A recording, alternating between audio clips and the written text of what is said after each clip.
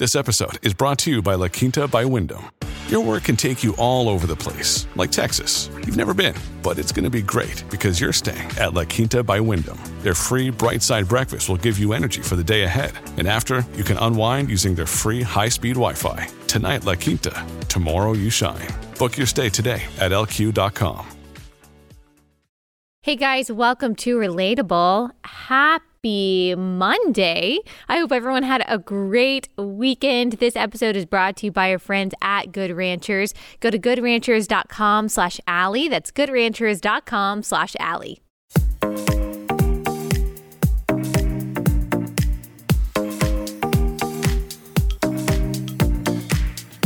All right, today we are doing our part 2 of the traits that sound universally positive, but can actually be very toxic, not just for you individually, but also for society as a whole, especially politically.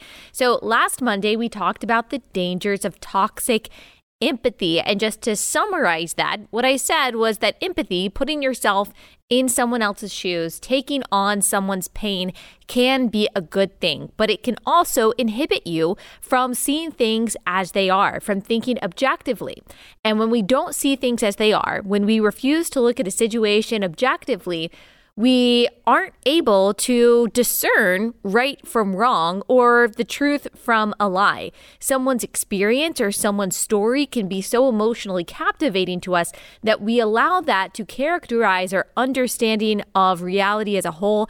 And that can be very dangerous because data can contradict someone's anecdote, or someone's anecdote can be true, and it's not necessarily indicative of a system as a whole. We used race and stories about race and policing and police brutality and narratives about systemic racism as our primary example of that, because of course no one wants to be a bigot, no one wants to be a racist, and no one wants to disregard someone's story of experiencing prejudice or discrimination. And so we allow people's emotional responses to the news stories that we see or someone's lived experience to then characterize what we think about the system as a whole or what we think about trends in the United States. They cause us to come to conclusions that aren't necessarily supported by data or by truth. And as people who love justice, as Christians are called to do, Micah 6:8 is a verse that you see talked about a lot by social justice Christians. But if we love justice, it's not just a feeling, it's not empathy. It is actually looking at a situation or a case impartially without showing favoritism to who we think is the weak person or who we think is the great, more powerful, influential person. We have to be able to see things as they are. We have to be able to look at the truth, and empathy can actually inhibit us from doing that. And so we talked about the balance for Christians, how we balance compassion, which is important, and true love, while never abandoning the truth. For the Christian, truth and love are inextricably intertwined. And so go back and listen to that episode if you haven't listened to it already. And I promised that we would do a part 2. I thought about including this part that we're going to get into today in the last episode, but it was just going to be too long. So empathy and inclusion, I think, are two traits that we have been told are some of the highest values that we should try to aspire to as a country, individually, and as Christians. We are told in so many words that empathy and inclusion are a fruit of the Spirit, and they are not fruits of the Spirit, because inclusion and empathy are not the same thing as kindness. They're not the same thing as faithfulness or gentleness or self-control. They can be subsets of those things, but again, not when they cause us to abandon the objective standards set in God's word of what is right, what is wrong, what is true, what is false. And so we're going to talk about inclusion today, and how inclusion, unfettered inclusion, unconditional inclusion, inclusion coupled with the abandonment of the truth is actually extremely damaging, not just to you as a person individually, but also to our country as a whole. And I'll give you some examples of that. I don't have to tell you who listen to this podcast faithfully or who have been paying attention at all to what's going on in our culture today. that some of the most vulnerable groups in our society are under attack. We talk a lot about how children are under attack in a variety of ways. We often say that children are always the consenting subjects of progressive social experiments, whether we're talking about abortion, whether we're talking about gender ideology and transition, whether we're talking about divisive racial indoctrination in schools, whether we're talking about the unscientific COVID lockdowns and mask mandates. Kids are always the unconsenting and the defenseless subjects of progressive social experiments. And they have always been the subject of the predation of pagan and secular society, going almost all the way back to the beginning, as we talked about last week in our in the Disney episode, where we talked about the dark history of gender grooming. Child sacrifice in one way or another has always existed. And when Christianity came around and disrupted the pagan notion that children and women and slaves are less than the adult free male and are just burdens on society, when Christianity came in and introduced this concept of radical equality, that we are all made in the image of God, of course, universalizing in Old Testament value of people being made in the image of God, and then taking it to the next level, that we are all equally dead in sin apart from Christ, and we are all equally heirs once we are in Christ by grace through faith. That was a radical countercultural notion, and we can't even begin to quantify how it has changed the course of history, and it has shaped cultures, especially Western cultures. I mean, the idea of the Imago Dei, the idea of all of us needing salvation through Christ, that is what has laid the foundation of every truly good and truly just movement for the equal rights of people, whether it's the abolition of slavery or whether we are fighting for the abolition of abortion. Let's not try to separate those movements from the gospel, because that is what has motivated it. So Christianity has always been radically countercultural in our view of human beings, and in particular in our view of women and children. We've talked about before how Ephesians 5, which contains passages that feminists really are angry about, that wives should submit to their husbands as to the Lord. But that wasn't the radical part of Ephesians 5 at the time that Ephesians was written. The radical part of that passage was not that wives should submit to their husbands, which was normal at the time, in that wives not just had to submit to their husbands, but women had to also just submit to men in general. The radical part, the countercultural part of Ephesians 5 was that husbands were to love their wives as Christ loved the church and gave himself up for her.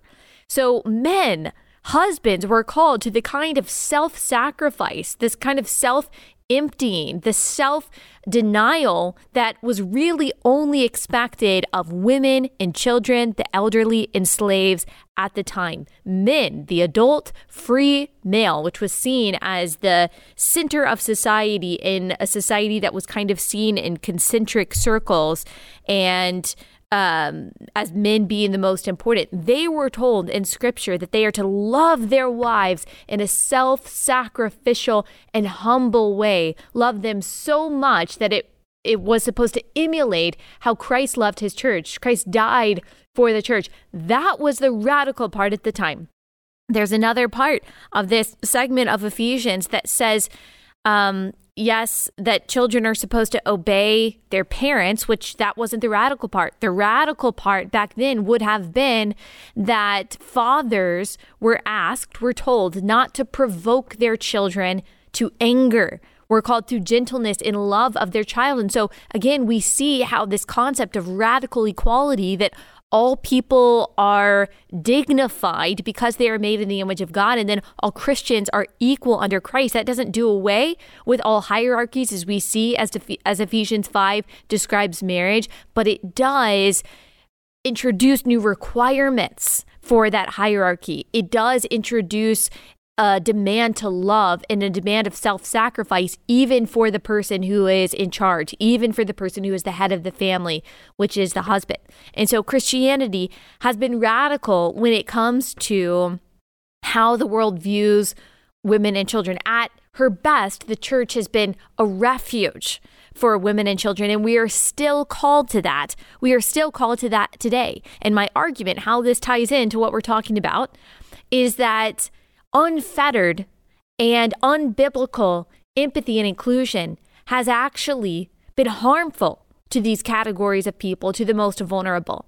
I know that we say we want to be inclusive and we want to be empathetic towards the most vulnerable, but I want to explain to you today, just as I did in the last episode about empathy, how it is actually harming these people and how it is actually inhibiting our ability to carry out justice for the most vulnerable people in our society, specifically, as we'll talk about today, women and children. So I know that was kind of an aside. I wanted to set this up biblically and kind of give us some historical context for why this stuff matters. Before we get into it, let me tell you about our first sponsor for the day, and that is Adele Natural Cosmetics. I absolutely love this sponsor.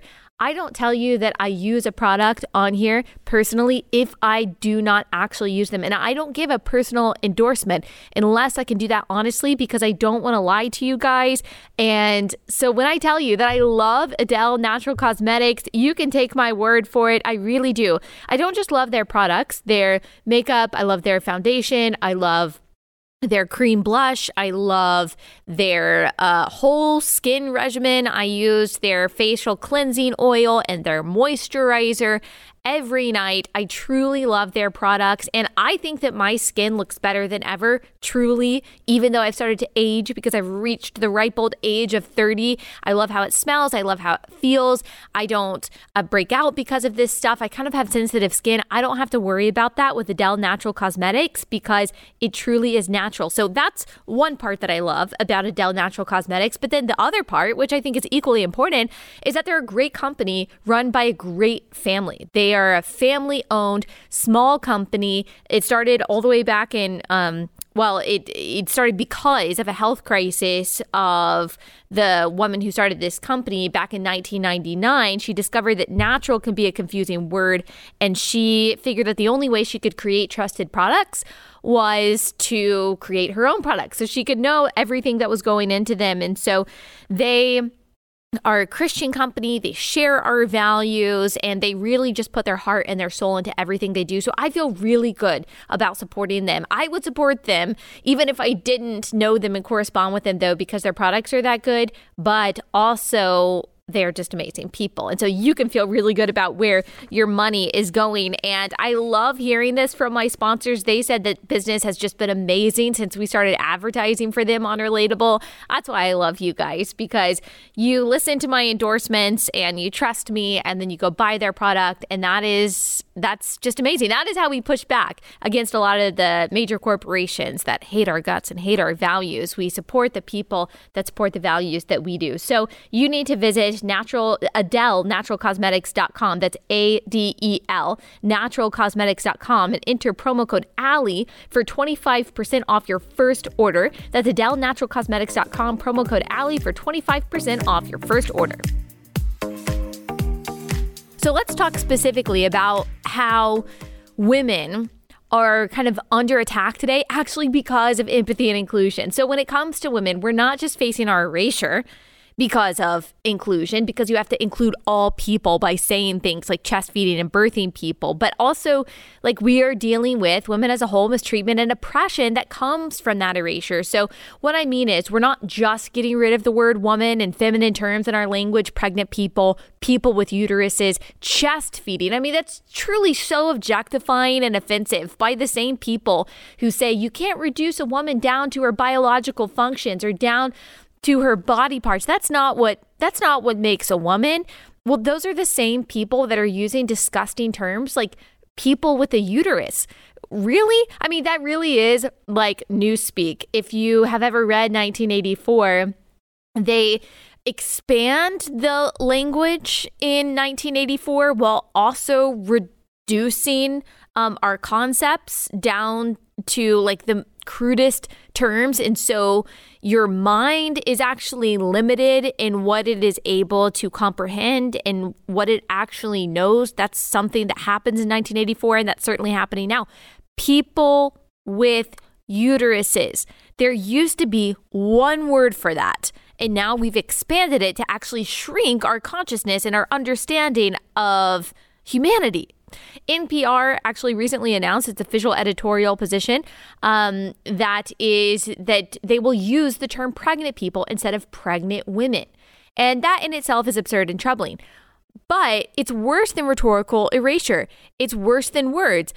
There are tangible real-life consequences to this erasure. And NPR said that they were doing this in the name of inclusion. That was the justification that they gave in this long article that said the reason that we're talking about pregnant people and the reason that, we're not going to say pregnant women anymore is because of inclusion. When really, you are excluding people using that language because women don't feel like we are covered by that. Women have worked really hard to show that, hey, women give so much value to society that bearing a child and raising children is not a less than responsibility. It's not a less than role in society. It's really important. And Christianity, like I said, has helped in society's understanding of just how important that is and just how important women are. And now we don't even get our own word.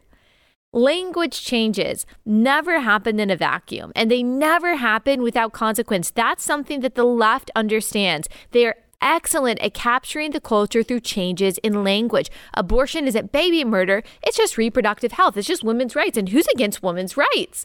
Soft on crime policies aren't lawlessness and anarchy and injustice. They're actually criminal justice. And saying pregnant people is an erasure, it's actually inclusion. But here's the deal. Inclusion of one group sometimes means the exclusion of another group, or at least the exclusion of the rights or safety of another. Not always, but sometimes. And in the case of men and women, or men identifying as women and including them in women's groups, that is the case. So think about this in a non-political sense. If you included your entire neighborhood into your home, your entire community to live there, and you just decided people can come in and out as they please, you would be excluding you and your children's right to a safe home or ability to have a safe home with enough resources for you. You can't have both.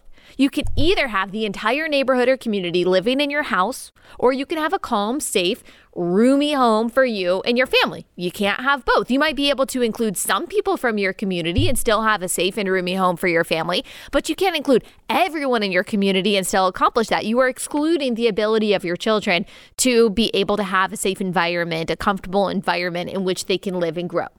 This is why inclusion in and of itself is not a virtue. Inclusion by itself, in and of itself, is not a virtue. It is not a goal. It is not a good aim of a country, a company, a team, or anything.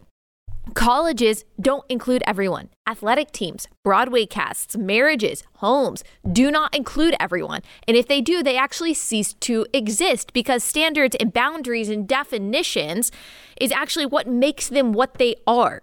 They cannot be, without some kind of exclusion, what they were meant to be. They cannot perform their function. So if a cast of a movie included everyone that tried out, included people that couldn't act, it would be a bad movie.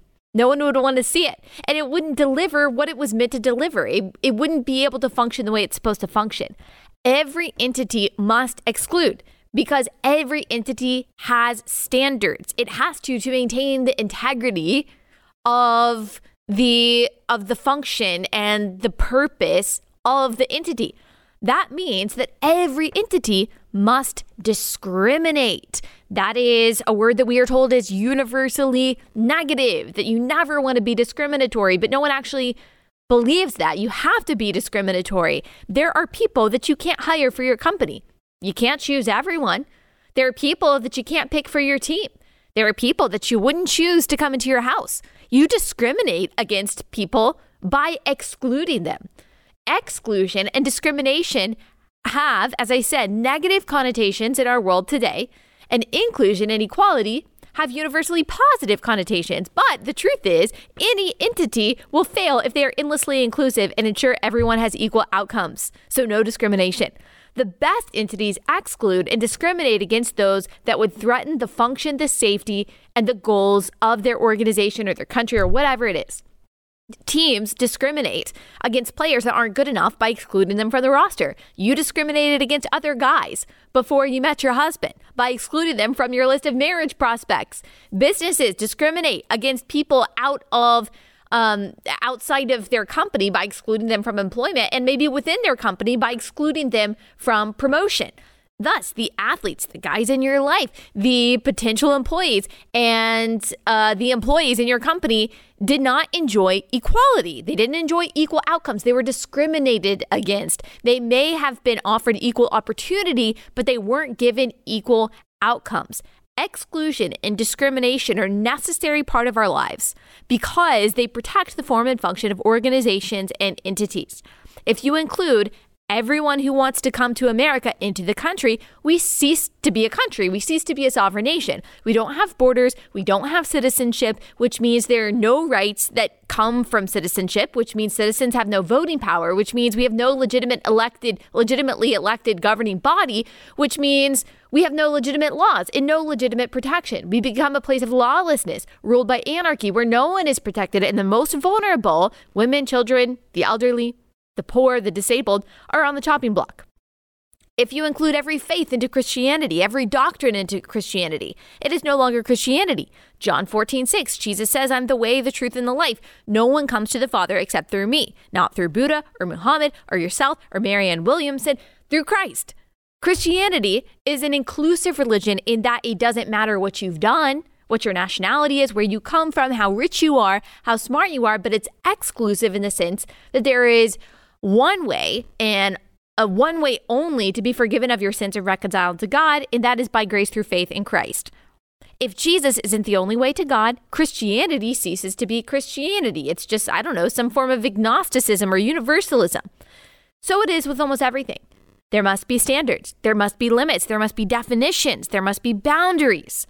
And most people seem to understand that. And I'll explain in just one second. Let me take a pause and tell you about our second sponsor for the day. And I'm super excited about this sponsor. I know I say that about a lot of sponsors, but that's because I really do just love my sponsors. But this one is awesome. It's near and dear to my heart because it's a great company, and that is Heroes of Liberty. So you guys know Disney and Scholastic were the storytellers of our childhoods.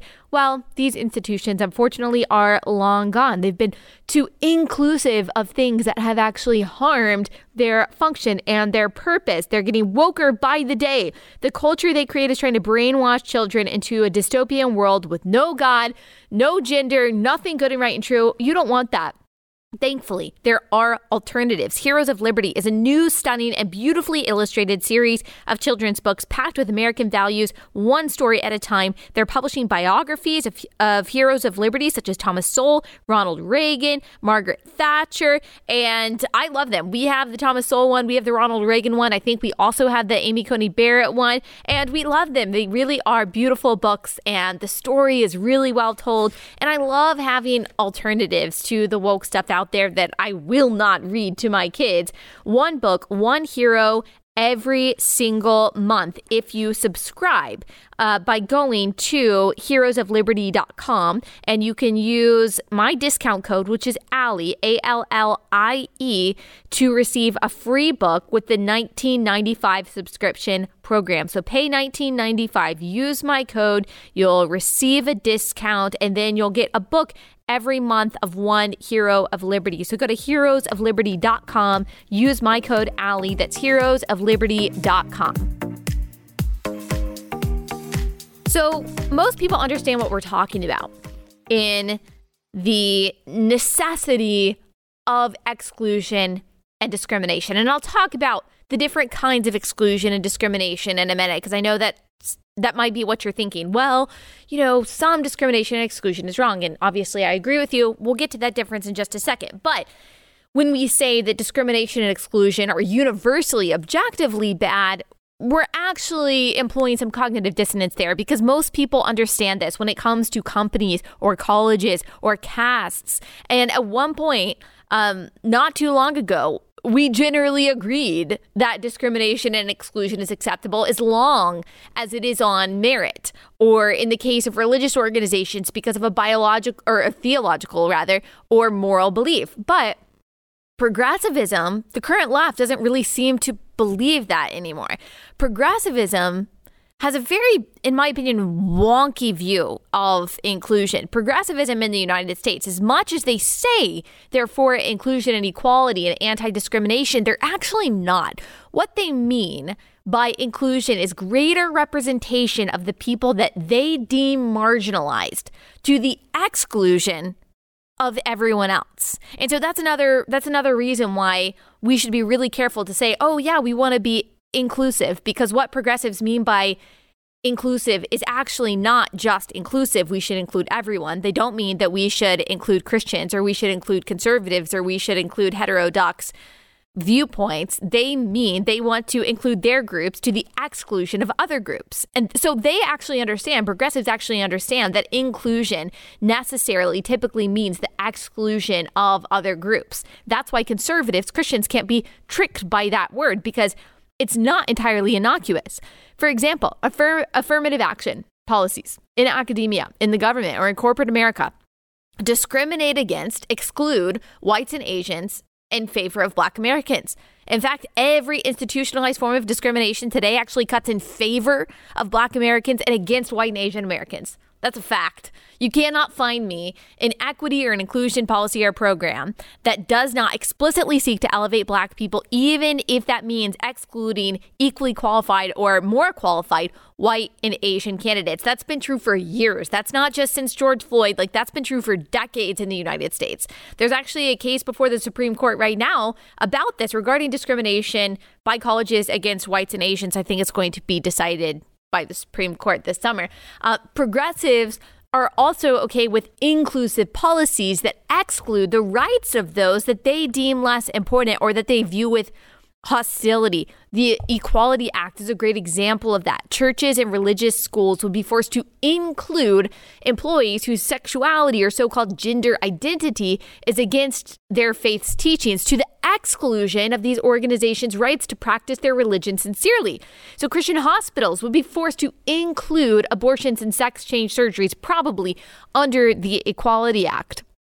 But what is really meant when people say that we should be for inclusion and against discrimination, like in the most truly innocent and sincere way, what most people mean, I'm not talking about a lot of people on the left, I'm not talking about progressive ideologues, but I think, just the average, moderate, center-left, center-right, or conservative American, when they're saying we're for inclusion and against discrimination, typically what we mean is that we should include people of all races and sexual orientations and gender identities and disabilities and so on, insofar as we are judging everyone by the same standards of merit. So typically what is meant is that we shouldn't discriminate.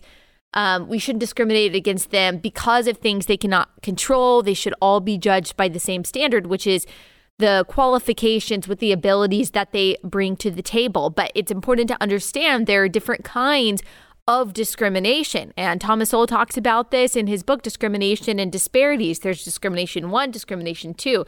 There's a certain kind of discrimination that we just talked about, that everyone discriminates. Every entity has to discriminate against people. You have to exclude people because you have standards. Some people don't meet those standards, and so you don't hire those people. You don't include those people. And then there's the discrimination that most sane people are against, which is you should not discriminate against someone because of their immutable characteristics, unless, again, it's a Christian or religious organization that says, well, you don't live in a way that aligns with our faith, and so we are going to exclude you because of that, which actually would be some kind of qualification. So most people are against that kind of discrimination. Like if you polled people on the left and the right, they would agree that you shouldn't discriminate against a person for a job because of their immutable characteristics. Sure, we can exclude people based on, merit or qualifications, but we shouldn't exclude someone based on something that they can't control. Most people would probably even say you shouldn't cease to be friends with someone because of an innate characteristic. Most people would say when it comes to marriage, you shouldn't exclude someone as a prospect because of their race or disability. So most people, regardless of political affiliation, would agree with this, or so it would seem. However, as we've already touched on when we talked about affirmative action and the kind of inclusion exclusion that the left really means when they use these terms, the left and the right do not agree on who should be discriminated against and how, because progressives are absolutely for racial discrimination, as we just talked about, as long as the discrimination cuts in favor of Black Americans and against whites and Asians, which is exactly what every single affirmative action policy does. Let me take a quick pause and tell you about a sponsor for today, and that is My Patriot Supply. Okay, we have talked about and we have heard about food shortages from President Biden. And so that's something that we should probably be concerned about. And if you want to be prepared, if you would rather be safe than sorry, then you need some food that you can stow away in case you need it from My Patriot Supply. If you go to preparewithallie.com, you'll find an amazing offer from America's largest preparedness company, My Patriot Supply. They specialize in long-term food long-term emergency food storage in case of a shortage. When you go to preparewithallie.com, you'll save $150 on their 3-month emergency food kit. Get one for each member of your family. They've got a wide variety of food that you'll really like. Save $150 if you go to preparewithallie.com. Again, go to preparewithallie.com. That's preparewithallie.com.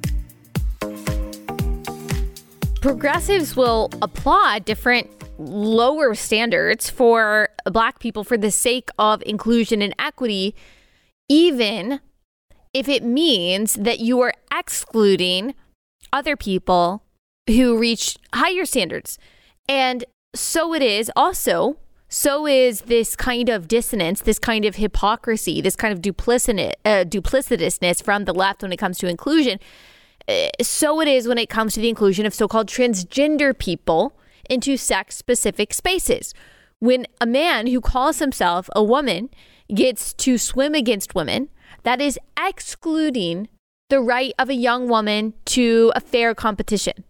Because, as we've talked about so many times, men, regardless of their hormone therapy, regardless of the length of their hair or the nail polish they wear or the name they decide to be called by, have a larger heart. They have greater lung capacity. They have greater bone density, more muscle mass than women, which translates into even amateur male athletes being faster and stronger than elite male athletes. Study after study proves this. No amount of propaganda is ever going to change it. As I like to say, human nature, truth in general is like a beach ball, and ideologues, activists, crazy people can keep trying to push that beach ball underwater. It's going to eventually pop back up. So by including a man in women's sports, you've excluded a woman's ability to compete fairly. When you include a man in a woman's locker room or bathroom, you've excluded a woman's right to not have to see or be seen by or be next to a naked man. We used to think that a woman had a right not to be sexually harassed, and now apparently women don't have that right. And you hear there are activists, they're anti-trans, or I don't know if it's anti-trans, I guess it's more just like pro-sex protected spaces activists who identify as lesbians, who often call out these pro-transgender LGBTQ groups that say that it is bigotry for a lesbian not to want to date or be with a man who identifies as a woman, that's some form of bigotry. And so you're supposed to, that's another thing. Or let's just use like a person who is attracted to the opposite sex. If you are to include, if it is inclusive to include so-called transgender people in your dating pool, then that means that you're no longer heterosexual because you are being forced for the sake of empathy and inclusion, or you are being pressured for the sake of empathy and inclusion to date a woman who identifies as a man if you are a woman. And we are told that that is what you have to do in order to be inclusive and empathetic. You are excluding your right, your ability to actually be with someone that you are attracted to, and you cease to be the thing that you are. You see the problem with unconditional and unfettered inclusion that it in itself is not a value. And that's what happens when, for the sake of inclusion, you are erasing the biological distinctions of male and female. When you refuse, for example, to say that only women, exclusively women, have uteruses and can give birth, and only men, exclusively men, have testicles, and you instead say, well, actually, women can have a penis and men can give birth, then you no longer have any justification for the separation or the special protection of the sexes. That's a problem, not just when it comes to female athletics, not just when it comes to female locker rooms and bathrooms, although those spaces are really important, but also in domestic abuse shelters where women should be protected against men. Yes, even men who say that they are women. And they need to be protected in prisons. Right now, in states like Washington, in Oregon, in California, I'm pretty sure this is true in Canada. I'd be shocked if it weren't. That a man who identifies as a woman, even if he has a history of domestic violence, even if he has a history of pedophilia, the worst kinds of sexual predation and abuse that you can possibly think of, if he says that he is a man, there is no hormone requirement, there is no kind of scientific requirement or surgery requirement or anything for that man to then be transferred to a woman's prison just because he says he's a woman.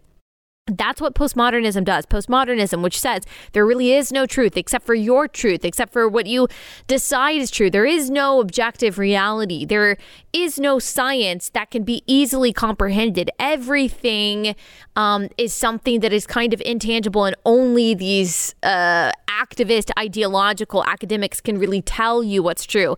And these ideological activist academics who have pointless degrees in gender studies, they are saying with their fake authority that for a man to be a woman, all he has to do is say that he's a woman. That's the problem with credentialism. That is the problem with postmodernism. And that is, of course, in essence, a product of godlessness, because God is the source of all truth. And scripture tells us who he made us as, which is male and female. So of course, when you abandon God, you're going to end up abandoning truth, even the most obvious truth, that there is a separation and distinction, an important distinction between men and women. And women, because we are the weaker sex. I know that some people say this is internalized misogyny, or this is whatever it is. This is some kind of sexism to say women are physically weaker. On average, the vast majority of us are shorter and smaller and weaker. We have smaller bones. We have less muscle mass. We don't have as much aggression because we don't have as much testosterone. We are weaker and we are subject to male predation. That's why the vast majority of domestic abuse victims, of rape victims, are women. And the vast majority of people who are perpetrating those crimes are men. That's not a coincidence. That's not societal conditioning. That's not some kind of stereotype. That's been true for all of human history. And yet, that is the consequence of unfettered inclusion. Unfettered inclusion means that you are unable to create safe spaces, something that I thought the left cared about, but they're really only talking about the danger of hurt feelings. They're not talking about the danger of hurt bodies of women who are forced into prisons with men who identify as women. Unfettered inclusion excludes our ability to protect the most vulnerable, to protect women and children.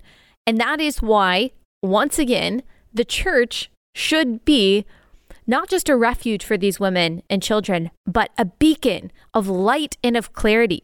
That's actually why it matters so much, guys, that our language is clear, that we don't give in on the pronoun stuff, that we refuse to call a man she or her, that we refuse to call a woman he or him, even if that is their identity, because we deny that it is possible to identify as something other than what the body that God gave you says that you are. There is no biblical or scientific, truly, category of gender identity as something that is a departure or detached from sex. And so because we believe that God is good, because we believe that he is the creator of the universe and he is the authority over right and wrong, what's good and what's bad, what's true and what's false, because we believe the first chapter of the Bible, that God made us in his image, male and female, because we believe that and we know that he is love, 1 John 4:8, therefore everything that he says, everything that he designs, everything that he defines, everything that he includes or excludes is all done and said from love. Because we know that, and we know therefore that we cannot outlove God, we cannot out-truth God, we cannot outsmart God, we cannot out-justice God. It is the most loving thing that we can do to agree with him. Therefore, the most loving thing that we can do is affirm that God made us male and female, not just because of all of the very tangible and physical and psychological consequences that this ideology is placing on young people, but also just because it's obedience. What does Jesus say loving God looks like? Obeying his commandments. It's not unfettered inclusion. It's not unconditional empathy. It is not the abandonment of truth because you want to make someone feel comfortable. I'm not saying we should be unnecessarily harsh or brutal in our language. I'm not saying that, but I am saying that the truth cannot be extracted from biblical love. What does 1 Corinthians 13 say? As we talked about last week, love, biblical love, the only true kind of love that exists, rejoices in the truth. It doesn't rejoice in wrongdoing. It rejoices with the truth. And we've also talked about, which we won't get into right now, the dark roots, the demonic history of this gender ideology that I think that if we knew the connections, this ideology and the people who started this ideology, the people that were on the front lines of this activism, if we knew the true nefarious motivations and the perversion that is innate in this ideology, we would realize that the people who are a part of it today, they have actually fallen prey to its predation. And the most loving thing that we can do if we want to be lovers of justice, lovers of true liberation from sin, is speak the truth clearly in love. The church has always been, at her best, a refuge for the most vulnerable, which throughout history has been mostly women and children. And we're still seeing that today in new ways. We're seeing new forms of child sacrifice. We're seeing new forms of female subjugation. And so the church needs to take up the torch that it has always taken up, that it has always been our role to be a beacon of truth, to be a lighthouse in the storm, to be a refuge of clarity. The world is so confusing and chaotic and turbulent. Let us be a refuge of clarity for people who are confused. You cannot do that unless you are speaking clearly. Do not fall into the trap of saying, well, we just have to be inclusive and loving, or inclusive and empathetic. We should be loving, truly biblically loving. But don't buy into the trap that true biblical love means unfettered, unconditional, worldly inclusion and empathy, because it doesn't. These things can actually be inhibitors of true biblical love of the most vulnerable.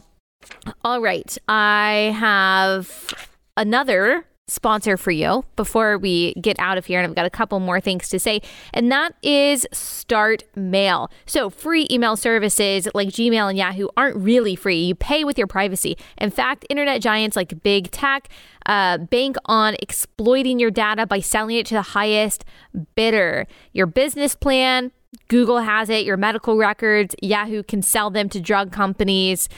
So if you don't want your information to be exploited, if you don't want to be the product that these free services are selling, then you need to use StartMail. We use StartMail in our family. My husband, he talks about it all the time. He absolutely raves about StartMail. He loves the privacy that it offers. It keeps email private. When you delete an email, it's gone forever. They use their own server, so you don't have to worry about it getting kicked off servers. That's what happened to Parler. You might remember the transition is really easy. It's backed by the most stringent privacy laws in the world. It protects your identity. You have endless aliases that you can use. And so you should definitely try out StartMail if you are interested in protecting your data and your information, which I think that we should all be interested in that, especially nowadays. So start securing your email privacy with StartMail. Sign up today and you'll get 50% off your first year. Go to startmail.com/Allie. That's StartMail with a T, START, mail.com/Allie for 50% off your first year. Startmail.com/Allie. Okay, guys, that's all we've got for today. Thank you so much for listening. As usual, we will be back here tomorrow with a fun Q&A that I know that you guys are going to love. If you love this podcast, please leave us a 5-star review, subscribe on YouTube as well, and we will see you guys back here tomorrow.